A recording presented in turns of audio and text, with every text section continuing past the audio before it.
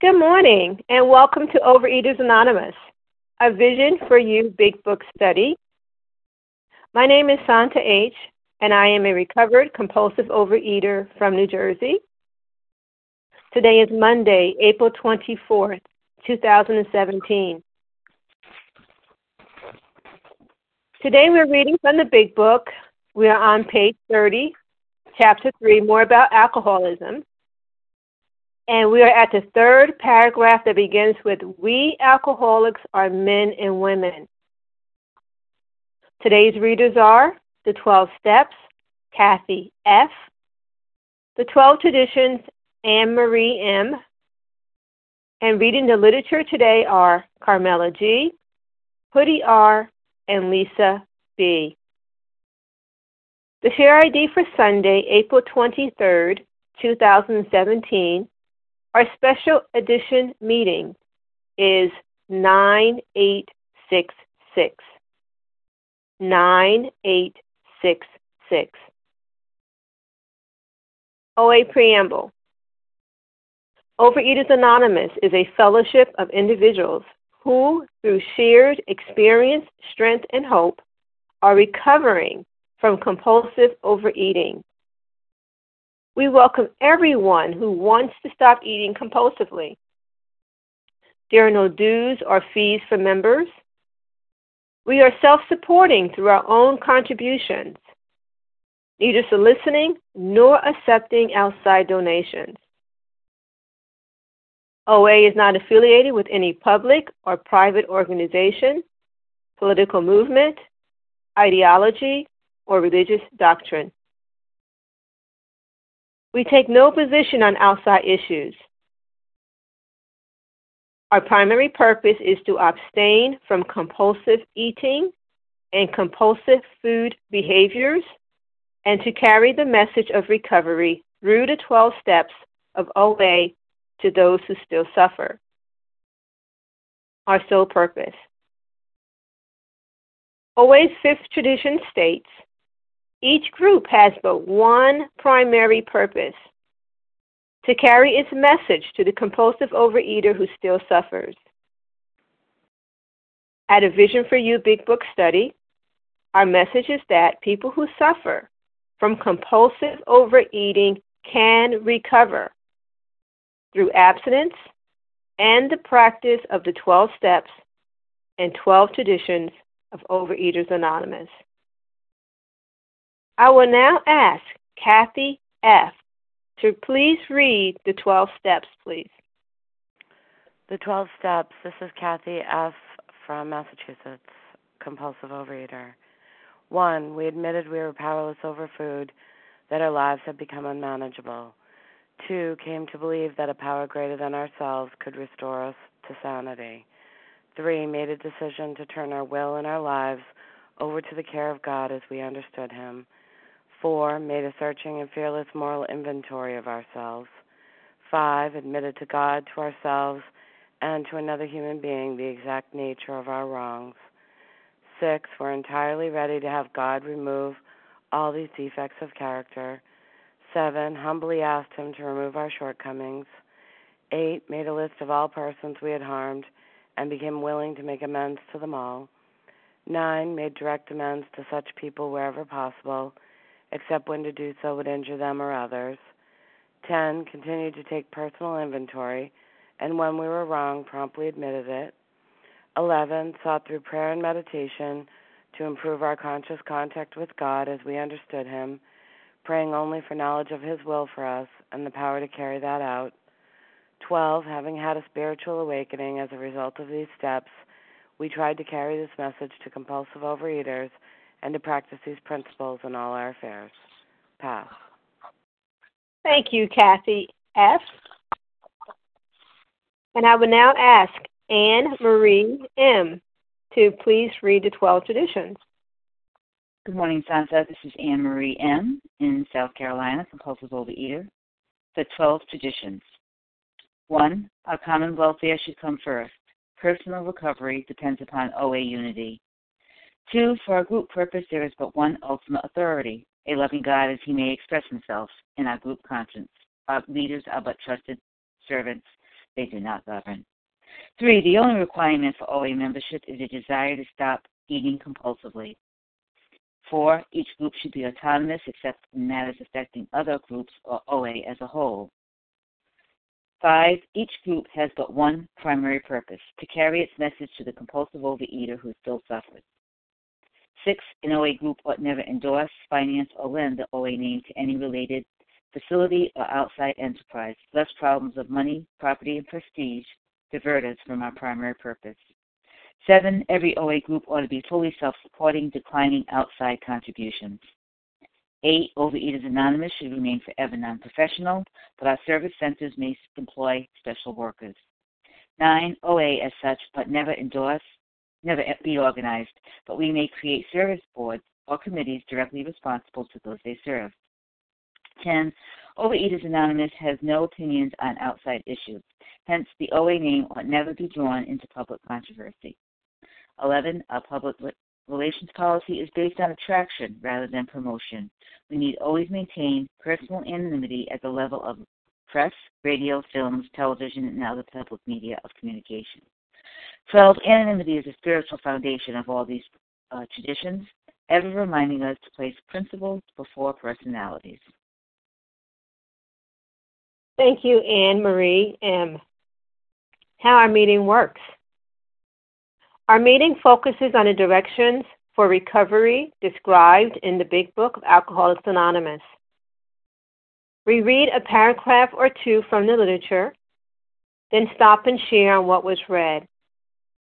Anyone can share, but we ask that you keep your sharing to the topic and literature we are discussing, and that you keep your share to approximately 3 minutes. Singleness of purpose reminds us to identify as compulsive overeaters only. Our abstinence requirement for moderators is 1 year, and for readers is 6 months. There is no abstinence requirement for sharing on topic. This meeting does request that your sharing be directly linked to what was read. We are sharing what the directions in the Big Book mean to us. To share, press star 1 to unmute. Once you are done sharing, let us know by saying pass. Then press star 1 to mute your phone. In order to have a quiet meeting, everyone's phone except the speakers should be muted. Today we resume our study of the Big Book. We are on page 30, chapter 3, More About Alcoholism. The third paragraph beginning with, we alcoholics are men and women, and reading through 2 paragraphs ending with, but it hasn't done so yet. Comments will be focused on both paragraphs. I will now ask Carmela G. to begin reading. Good morning. This is Carmela G. from New York, a recovered compulsive overeater. We alcoholics are men and women who have lost the ability to control our drinking. We know that no real alcoholic ever recovers control. All of us felt that times we were regaining control, but such intervals, usually brief, were inevitably followed by still less control, which led in time to pitiful and incomprehensible demoralization. We are convinced to a man that alcoholics of our type are in the grip of a progressive illness. Over any considerable period, we get worse, never better. We are like men who have lost their legs. They never grow new ones. Neither does there appear to be any kind of treatment which will make alcoholics of our kind like other men. We have tried every imaginable remedy. In some instances, there has been brief recovery followed always by still worse relapse. Physicians who are familiar with alcoholism agree There is no such thing as making a normal drinker out of an alcoholic. Science may one day accomplish this, but it hasn't done so yet. Well, this is Carmela G. from New York, who lived through this paragraph for over 6 decades before she surrendered. Trying to be normal. We want to be normal.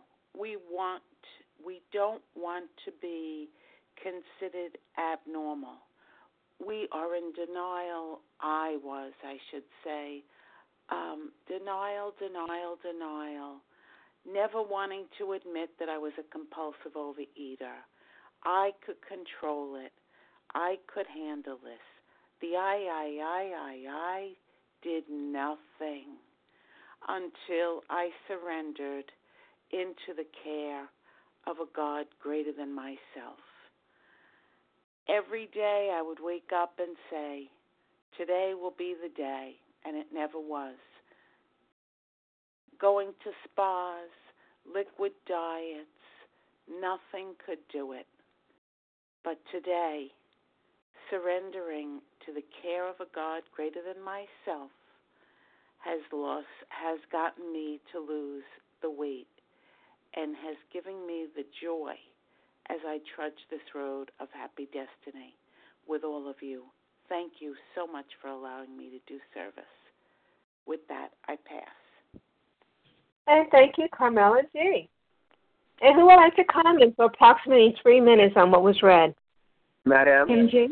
Michael Matt? H. Rita P. Tina S. Nancy Michael Berta. H. Reva. Matt M. Berta. Janine R. Devora S. Matt M.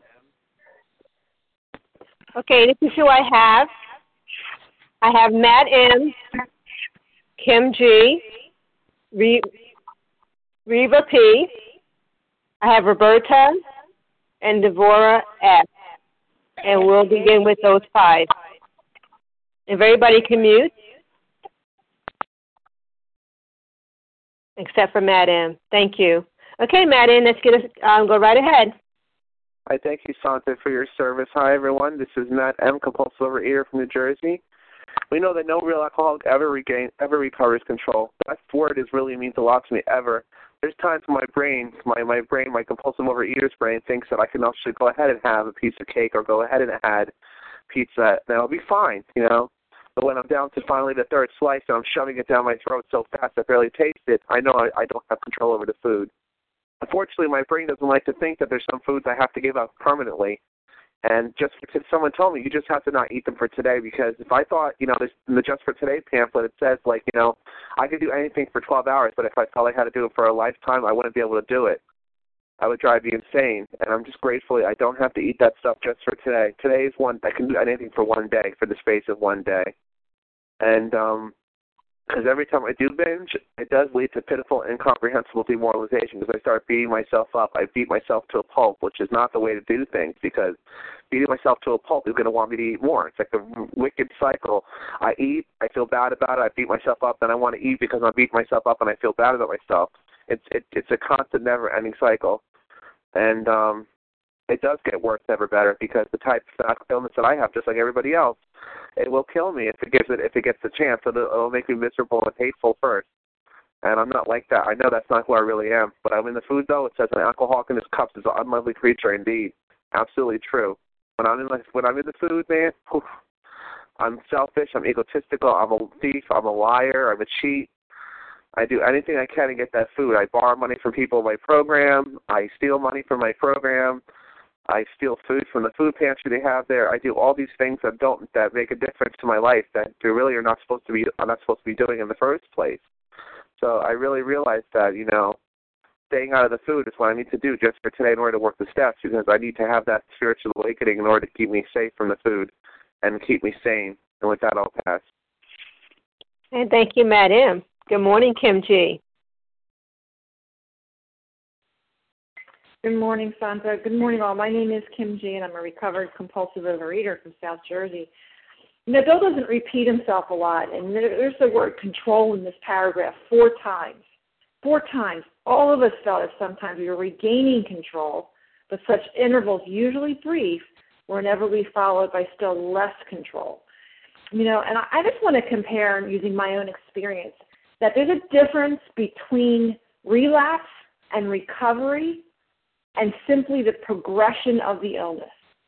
We're taught on page 59 before they give us the steps that here are the steps we took which are suggested as a program of recovery. So recovery has to do with the 12 steps. And I'll let you know my experience. My experience in the beginning when I came in 22 years ago is I would use the fellowship as a way to control and enjoy my eating. I would go to a meeting on Tuesdays and Thursdays, and I would have 2 slices of pizza before each meeting, saying that the meeting would give me the strength not to binge.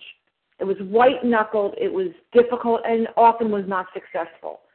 Then I was told when that didn't stop working, well, I'm going to do 90 meetings in 90 days. That's what's going to keep me safe. And I have to tell you, when we read those promises at the end of the meeting, I didn't know they were 9-step promises. I thought they were the promises. And it told me before I'm halfway through, I'm going to feel them. So I expected to feel them at day 45 if I'm being told to go to a 90 and 90. What did that often lead to? Yet another relapse. Then I decided to try 3 phone calls a day, 3 meetings a week. And you know what? At certain times that would work, and at certain times it wouldn't. And the more I tried to live my program by that, it happened less and less. Then I decided, well, I'm going to try stricter food plans. I remember knowing that the solution was to buy certain Tupperware, and that certain Tupperware would keep me abstinent. And then I even dabbled in the steps. I would treat the steps like a twister game. I would go right hand blue, left hand red, maybe a little bit of 6, maybe a little bit of 7, of course, Kim's version. And what that allowed me to do personally was in the rooms, I wasn't experiencing relapse and recovery.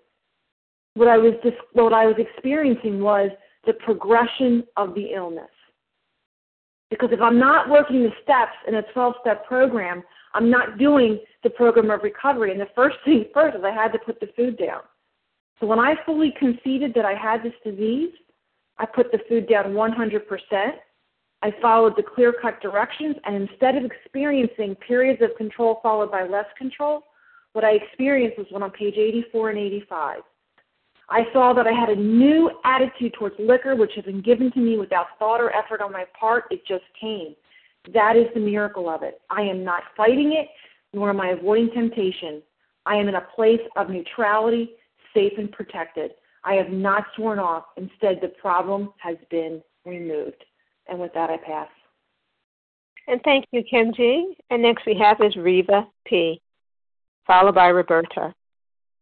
Good morning. It's Reva P., grateful, recovered, compulsive overeater in Toronto. I, too, relate to the word control being used multiple times. And this, to me, speaks to the crux of my problem. And for me, this whole chapter, More About Alcoholism, is talking about the insanity of my thinking. What am I thinking before I pick up? And in a way, it's a lot more concrete to know that I tried to control the food. I can recount all the, vain attempts, all the little schemes I tried to get that under the control. But, I can control anything. And when I put whenever I try to control something, it's really controlling me because it's like white-knuckled abstinence. I'm just fighting so hard to keep it together. This meeting, this sponsor, if I do this reading, if I do the steps this way, anything that I try to depend on that is a replacement for a power greater than myself is going to crumble because I only have one true source. And this whole book for me and all the steps are about getting me aligned and accessing that source of power, because at the beginning I acknowledge I don't have the power. So I can't control people, I can't control, finances, everything. And it's a very uncomfortable place to be. it really is the easier, softer way to just pick some kind of a crutch within the steps, within the program. It is easier, but it doesn't work. It absolutely does not work. So I love the reminder, control, control, control is the crux of my problem. I keep thinking if I can just get this in order and just control this and that and the other thing, I'm going to be okay. And that's the biggest lie. So I will never be a normal drinker when it comes to the food, and the same with the thinking. And the only thing that gives me the transformation in my thinking is to take the action and do the work of the steps. With that, I pass. And thank you, Reva P. Good morning, Roberta. Yes, this is Berta. Oh, Berta. Okay. And the initial of your last name, please. F as in Friday. Good morning, Berta F. Go right ahead. Good morning. Yeah, I'm Berta, and I'm a recovering compulsive overeater, struggling back from relapse. And this chapter, More About Alcoholism, I think, I've always looked at it as more about me. I had 4 years and exactly 3 months to the day of good, strong, clean abstinence and program work. But, there's something about it that happened all the way back probably in February, and it wasn't until October 31st when I took the first bite. And it was the obsession of the mind. And that's why, this paragraph is perfect, it's still worse. Oh, I'll do this way, still worse. Well, I'll do this. Well, now it's even worse. And that obsession of the mind combined with the craving of my body once I take that first bite, the cravings, the body portion of this double-edged disease comes into play. So now I'm not only fighting the cravings because I picked up the sugar or the white flour or whatever seemed to be a good idea, then I tell myself I've got to get back going. This is ridiculous. This is not who I am. And it doesn't work because I've started this cycle in my mind months before, and I recognize it now that I looked for a new sponsor. I bought a new big book so I could highlight it again. But then I stopped sponsoring because I needed to work on my recovery. One excuse after another, and slowly all the things I need to do to work my program slipped away, and I'm in relapse, and I'm on day 4, and I'm on the line because in order to speak to people in relapse or coming back, we can come back. We are powerless. This book is about us, more about us. And it is an insidious disease, but we can come back. We are powerless, but we're not hopeless. So thank you so much for letting me share. That's all I have. I pass. And thank you, Berta F. Great hearing your voice this morning. And next we have is Devora.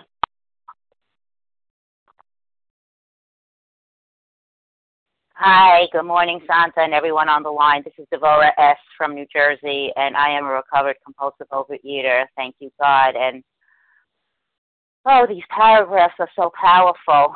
It just brings to mind, that illustration that I see in my head here. We are like men who have lost their legs. They never grow new ones. We read that paragraph, right? I am not imagining that we read it. Yes, Santa? You are correct. Okay. So, it just brings back to me, I need to have that image in my head. It says previously, this delusion that we are like other people are presently has to be smashed. The language here is so strong. I remember it's 18 years ago when I was laying in a hospital. I had a high-risk pregnancy. I had diabetes and high blood pressure. I was close to 300 pounds. And the doctor said to me straight out that if you don't do something, you are going to deliver a dead baby. If you don't stop eating the flour and the sugar and having the number, if you don't control those numbers on the in the diabetes, and that image of I'm going to deliver a dead baby. That's what I had to I had to visualize it. That's what really got me scared. And the same thing here. Like, we are like men who have lost their legs. They never grow new ones. That's what I will never be a normal eater. This is who I am. This is what I have. But you know what? There is a solution, and we're living it today. And thank God, I don't have to live in that terror that I'm going to lose my legs today and I'll never grow new ones. I am a compulsive overeater living in recovery today, one day at a time. There is a solution, and it's here in this book. And I need to keep that image of who I am and where this disease will take me to I will die from this disease if I don't follow the directions in this book and put down my substances and live in recovery. So grateful to have the directions here and this book and the fellowship, and it's given me a life, and it makes me really grateful that food is not an option today, and living the steps is. And with that, I'll pass. Thank you. And thank you, Devorah S., and thank you all who share. You all stayed under the 3 minutes. Thank you. If you're just joining us, we are in Chapter 3, More About Alcoholism, and we are reading the third paragraph. It begins with, "We of alcoholics are men and women," and reading and commenting on 2 paragraphs this morning. So who would like to comment? So Michael A. Elizabeth. Carlisa C. I heard Micah M. Carlisa C. Nessa R. Nessa R. Amy M. Carlisa C. Amy M. Janice M. Janice M. Carlisa C. Carlisa C. Rochelle M. Rochelle M. We'll stop right there. Okay, this is who I have. Michael M. If everybody can mute, please. Thank you. I have Michael H. Nessa R. Amy, I believe is M. Janice M. Carlisa C. and Rochelle M. Good morning, Michael H. Good morning, Santa. This is Michael H. Can I be heard? Yes, you can. Great. Thank you for your service. Oh, yeah, this is Michael H. from the great state of Illinois. I wanted to plug in this morning real quick and comment on the power of these pages and really what they meant in my life. I started off in life, and food, rather, was really my first love for a long time. And as I got older, I actually gave it up.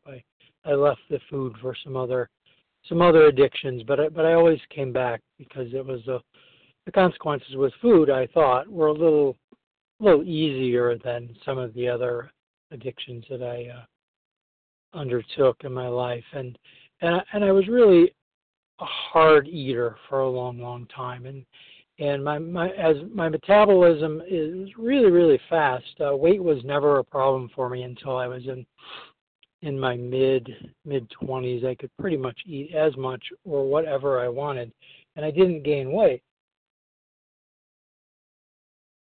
But the reality is, I'm clearly an addict, and the rest of my life was a mess for sure. So when I did start to gain the weight, I started the obsession of trying to lose it, and I thought I was gaining control. We talked so much about control in here. All of us felt at times we were gaining control, although it be brief. It was always brief. It would be called the diet for me. I would diet and then relapse from my little diet, and I tried so many things. It says we tried every imaginable remedy, and I did. I tried every imaginable remedy, from self-help to psychiatry to psychology to self books that were going to make me better, and all along I I had a lot of problems, and one of them was the food. And my weight really ballooned. I was 100 pounds more than I was now, and I'm blessed in that I came to OA as a relatively high bottom weight-wise, not mentally, but weight-wise. It was a relatively high bottom. I found a diet that really worked for me. I could eat pretty much normally most of the time. I controlled my carbohydrates, if you will, but then that allowed me to binge my brains out at night or whenever I wanted, really, because the rest I could kind of control the rest of it, and I kept my weight reasonable, and it worked for a while until it didn't really work, anymore. It wasn't until I found this program. I'm blessed to come into this program.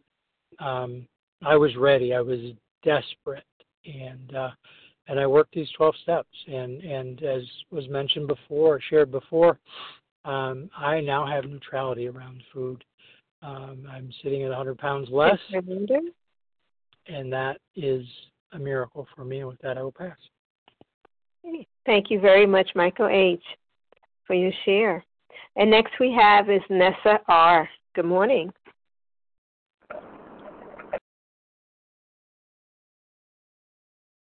Nessa, if you're speaking, we don't hear you. Hi, sorry, I was unmuting. We read here, science may one day accomplish this, but it hasn't done so yet. And that was 80 years ago, or almost 80 years ago, and then 80 years later, it's still true. It is still true. Science has come up with other means of reducing the weight, surgical means, different diets, the lap band, the gastric bypass, all these things, and they work. And they work for people who are not compulsive overeaters because they only attack or address, the symptom, which is the food and the weight. They don't really deal with the actual mental obsession, which is, the main part of our problem. And something like this would never work for a compulsive overeater. And I've seen it in the rooms of OA where, I've seen people come in and say, I've had this lap band, I've had this gastric bypass, and I'm heavier than I was before I had it, because, it may restrict the food intake, but it doesn't restrict the mental aspect of our disease. And so something like that would never, ever, ever work for somebody like me. The only thing that has ever worked for me are these 12 steps when I work them in abstinence, because it's the only thing that will arrest the mental obsession. As was read before in the Step 10 Promises in page 85, the steps are the only thing that gives me neutrality around the food, that makes me safe and protected without having to fight temptation. Any other diet, any other means, there's no difference between those means and white knuckling. An abstinence, I'm still trying to control. And as I've been said before too, the more I control, the more it controls me, and eventually just spins like a boomerang, and I'm worse off than when I started. I guess just I want to close by saying the only thing that works for a compulsive overeater of my kind is working these steps as outlined in the big book in abstinence, and there's just nothing else, and I pass. And thank you, Nessa R. Next we have is Amy, I believe, M. Thank you. Hi, this is Amy MC calling from Massachusetts. Thank you, Santa, for your service. I just love this third paragraph here. It's just amazing. Yes, we are men and women who have lost the ability to control our drinking. I mean, people would tell me, Amy, just try to control it. Try to control it a little bit more. You say you finished the box or bag, so only have 5 and then throw it away. I couldn't control it. We know that no real alcoholic ever recovers control.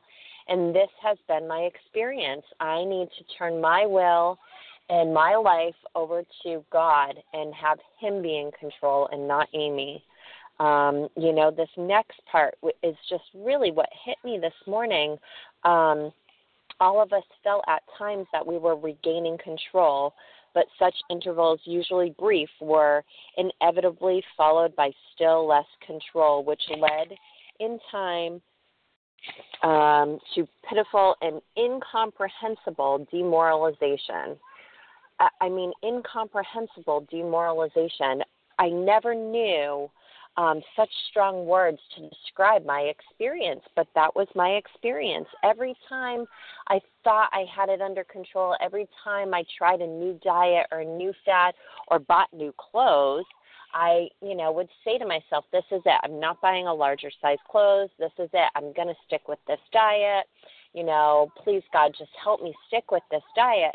But never in my wildest dreams did I think about the nourishment that was coming from this quote-unquote diet. I mean, gosh, I would do programs and buy all their sweets and count those as all my points, I mean, how insane is that?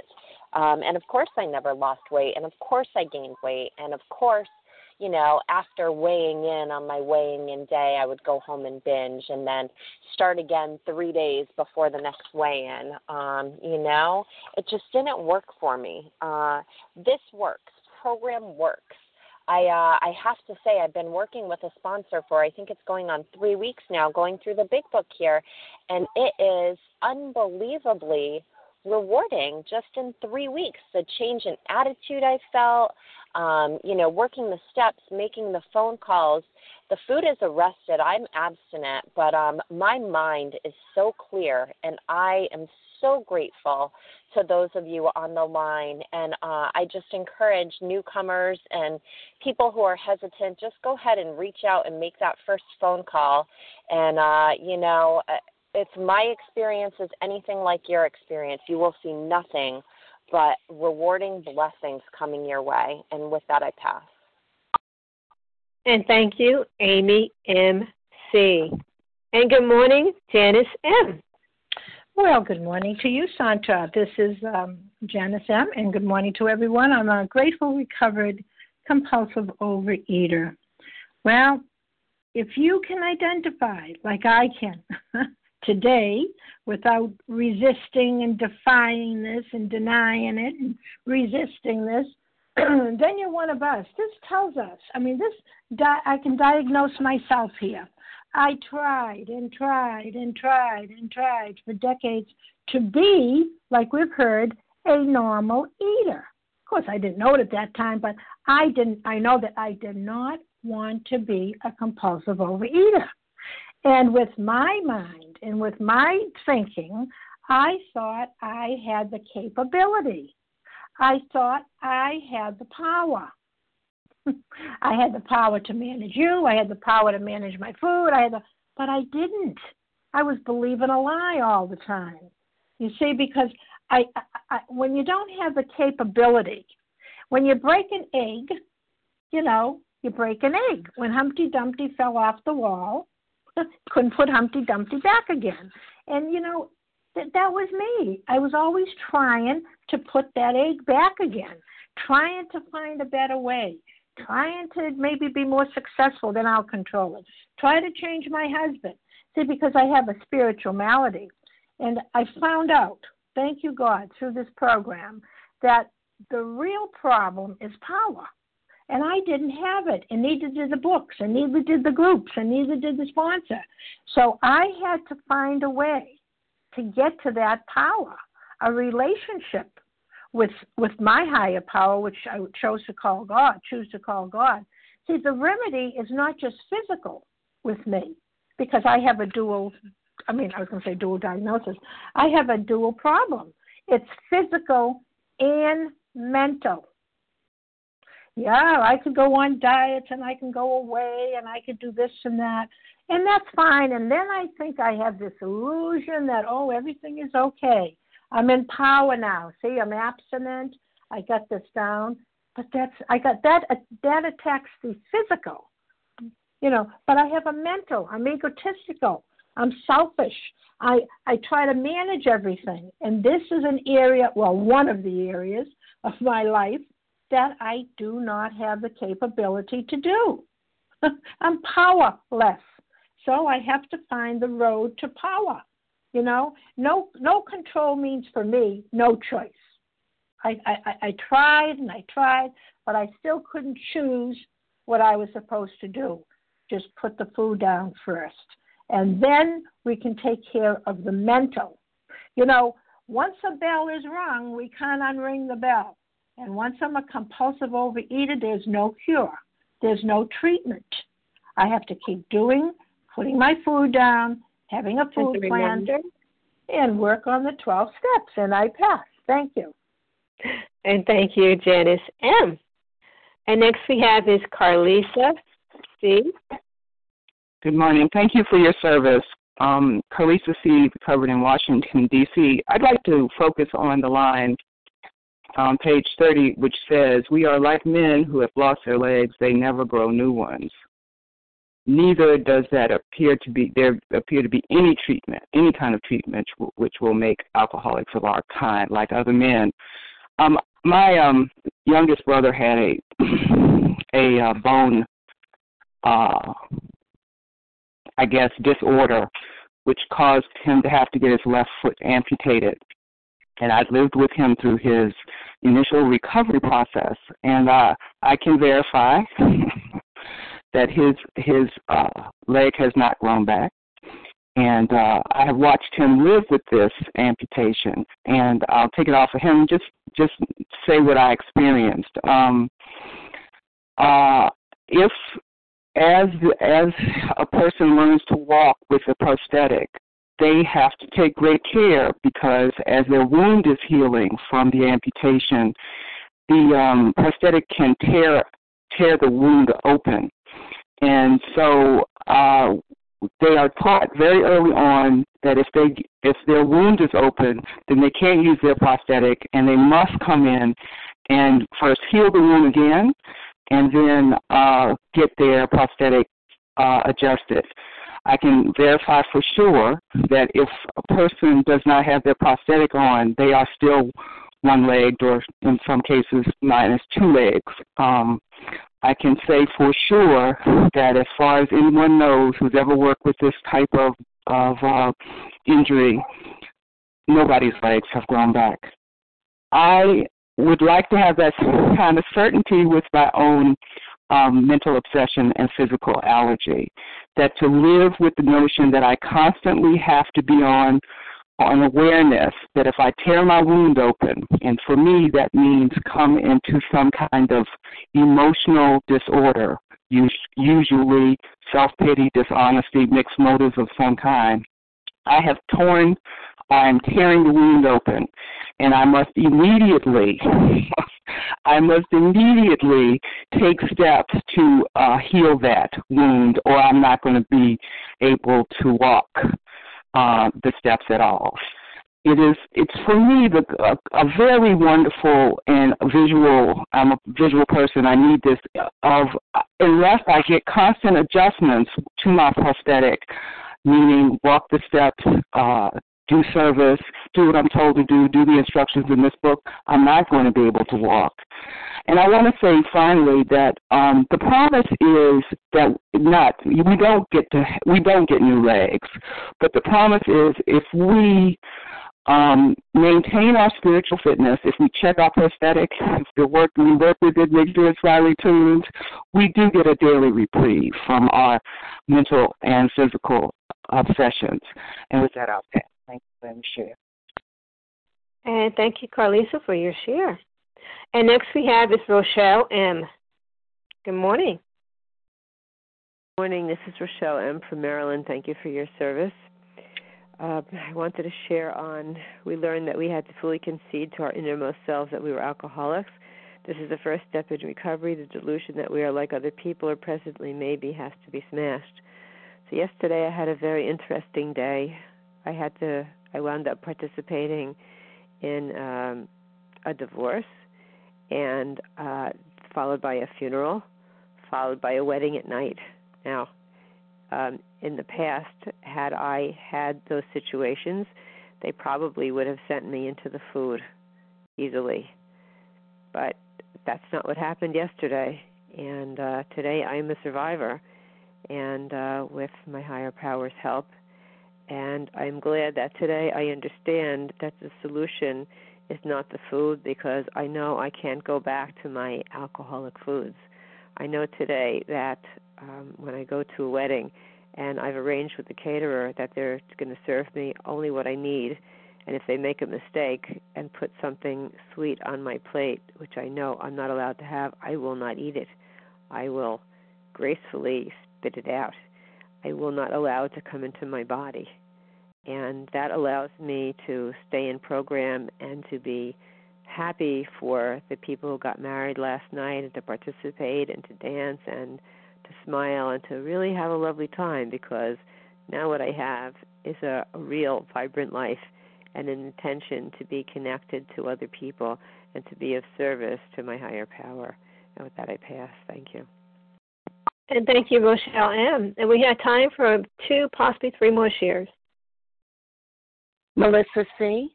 Melissa C. This is Larry. Larry K. M. Hello, this is Melissa C. That's what we have. We have Melissa C., Larry K., and Elizabeth M. Good morning, Melissa C. Hi, good morning. It's Melissa C. Recovered. Melissa C., before you start, if everybody else can mute their line, thank you. Go right ahead. Hi, are you able to hear me now? I can hear you. Sure. Okay, great. Thank you. It's Melissa C., recovered compulsive overeater in New York. And, I kept thinking that my legs would grow back. That was my misconception, that I really, for years, I just wanted to be able to eat like other people. I thought after a diet or from a period of dieting, I could rejoin what looked like the rest of the world was doing. I wanted desperately to have that piece of cake, or the slice of pizza. And the thought that Friday night, family pizza nights were a thing of the past, it filled me with such sadness. Why couldn't I enjoy that family ritual? But, as I got worse in the illness, it was like undeniable. I could not have that piece of cake. One piece felt so painful. Like I would have it and my eye would just be on someone else's plate, on the frosting left on their plate. Like I could not, once I put the piece in my body, I could not be comfortable. It was even worse. And, and the same thing happened with me with the pizza. I would eat my 2 slices, and as I'd wrap up the leftovers, I was already thinking, how long do I have to wait before going in the fridge and taking out those leftover pieces? And so, I lost my legs, which means my days of cake and pizza are over. That ship has sailed, and I have no better chance of eating those foods today in my normal-looking body than I did when I was 300 pounds. It's my legs are gone. I know this, and I don't have to pretend to be anything other than a person with a permanent disability. And so I can live today with peace and comfort in this knowledge. I have to live with a food plan. That's part of how I can live with this disability, with my legless body. I have to commit my food daily. That's what I've discovered works for me. It can't be the only thing I do, but that's where it begins. I need to weigh and measure my food. I don't eat outside my planned meals. I don't eat my alcoholic foods. These are my non-negotiables. This allows me then to do the rest of the work and have a spiritual experience. This is how I must live. And I accept this. I'm no longer fighting this. And, guess what? I have peace and neutrality. I don't look at the cake on your plate or, on someone's plate. I don't look at the leftover slices. I can actually serve pizza. I can serve the cake to my family. I can wrap up the leftovers with no desire or resentments, and that's truly miraculous. That's more than I could have ever dreamed of, and thank you. With that, I'll pass. And thank you, Melissa C. Good morning, Larry K. Good morning, Santa. Can you hear me okay? Yes. Okay, good. Larry K., recovered compulsive overeater from Chicago. It talks about control, and there's a great paradox here because many of us are controlling people. We tried to control many things in our lives, and the paradox is that, surrender, well, anything that I try to control, anything is controlling me. It owns me. I'm tethered to it. And we try to control things because, of what we think will happen if we don't control them, that things will get out of control. And yet this disease was killing me anyway. It owned me. It completely owned me. And control is also the result of being attached to a specific outcome. So even when I came into program here, my fears are what drove my control. The fear that I was attached to the outcome. The fear that, what would this program, this practical program of action, what would it do if it changed me? What would I become? Or worse, what if I didn't do it right and it didn't work? So, this is part of it. And the energy of surrender accomplishes much more than the energy of control. A fish swims. It doesn't think about it. It swims in the ocean, and it's either swimming with the flow, or sometimes it comes up against some resistance and it just deals with that. It doesn't think about controlling anything at all. And yes, surrender doesn't mean I sit here and wait for the miracle to happen. I can surrender. In fact, I must surrender while still taking action, detached from the outcome of what will happen. We take these actions 1 through 12 without an attachment of the outcome. I detach from that outcome, and I wait to see what happens. I take the actions precisely. I can control nothing. So that energy of surrender accomplishes so much more than the energy of control. It was kind of the art of surrender, complete acceptance of what is. A faith that whatever is going to be okay. The universe doesn't need my input. I take the actions, I detach from outcome, and I just accept what happens. And that's the beauty of this program. And with that, I'll pass. Thanks. And thank you, Larry K. And next we have is Elizabeth M. Hi, Santa. Thank you for your service. Can you hear me? Yes, I can. Hi, this is Elizabeth M., recovered compulsive overeater in New Hampshire. And what I want to talk about, I was thinking about this paragraph in terms of the men who have lost their legs. I kept trying to find my legs. In my 20s, I realized I was having a problem with food. Now, I didn't know what the problem was, and I thought I just needed to keep doing more diets. But then I decided, I was thinking a little bit about Dr. Bob going to the Oxford group. I decided that the approach to my eating problem would be spiritual. So I spent 30 years trying various spiritual approaches to this problem. And I remember when I was 30, I got trained in transcendental meditation in Cambridge, thinking this will solve my eating problem. And I kept ricocheting from one spiritual approach to the next, all the while trying different diets and not understanding why, to put it in step terms, I couldn't live in step 11 without doing those first 10 steps. So I kept trying step 11, and of course my channels were completely blocked for any kind of spiritual power to come in because I was so powerless in the food. And I did try OA in my 40s, and they were basically speaker discussion meetings. There was no mention of the steps. So I really wasn't getting any power from that. So then I went back to trying other ways of approaching food through spiritual mechanisms like mindfulness and Buddhism and meditation. And I just thought all these things were so wonderful. But then I would find myself immediately or soon thereafter back in the food. And I couldn't understand what was wrong. And even when I got on Vision after 6 or 7 years in OA 90, OA How, various approaches to OA that weren't working, I was still relapsing. I didn't understand how the steps work until I worked them. I didn't understand that though there's no treatment, though my physical allergy will never be lifted, will never be changed, I cannot change those receptors, the mental obsession will be lifted, which will keep me out of the food. So anyone who's in relapse or struggling, I want to reassure you from my path that the steps really are the path. They are the way to a spiritual awakening and to relief from the mental obsession. And with that, I pass. Thank you.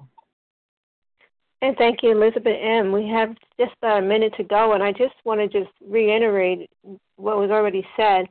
As I look at this, these words on this page here are just bone-chilling for me. Control, control, control in the first paragraph we read, and the second paragraph is telling me that I will never grow new legs.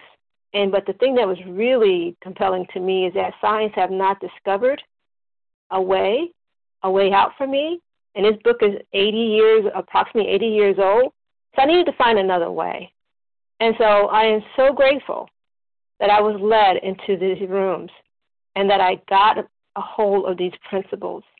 And living a 12-step way of life is just what I needed, a vital spiritual experience that have revolutionized my entire life, and that I'm no longer wanting to control food, and I'm no longer wanting to control outcomes. And with that, I will pass. And thank you, everyone who shared. Please join us for the second unrecorded hour of study immediately following closing. The share ID for Monday, April 24th, 2017, to 7 a.m. Eastern Standard Time is 9868. 9868. We will now close with a reading from the Big Book on page 164, followed by the Serenity Prayer. Will Hoodie R. please read A Vision for You? Our book is meant to be suggestive only. Keep you until then. Hi, Santa. This is Hoodie R. Recovered Compulsive Overeater in Israel. You hear me? I sure can. Okay, our book is meant to be suggestive only. We know only a little. God will constantly disclose more to you and to us. Ask Him in your morning meditation what you can do each day for the man who is still sick. The answers will come if your own health is in order. But obviously, you cannot transmit something you haven't got. See to it that your relationship with Him is right, and great events will come to pass for you and countless others. This is the great fact for us. Abandon yourself to God as you understand God. Admit your faults to Him and to your fellows. Clear away the wreckage of your past. Give freely of what you find and join us. We shall be with you in the fellowship of the Spirit, and you will surely meet some of us as you trudge the road of happy destiny. May God bless you and keep you. Until then.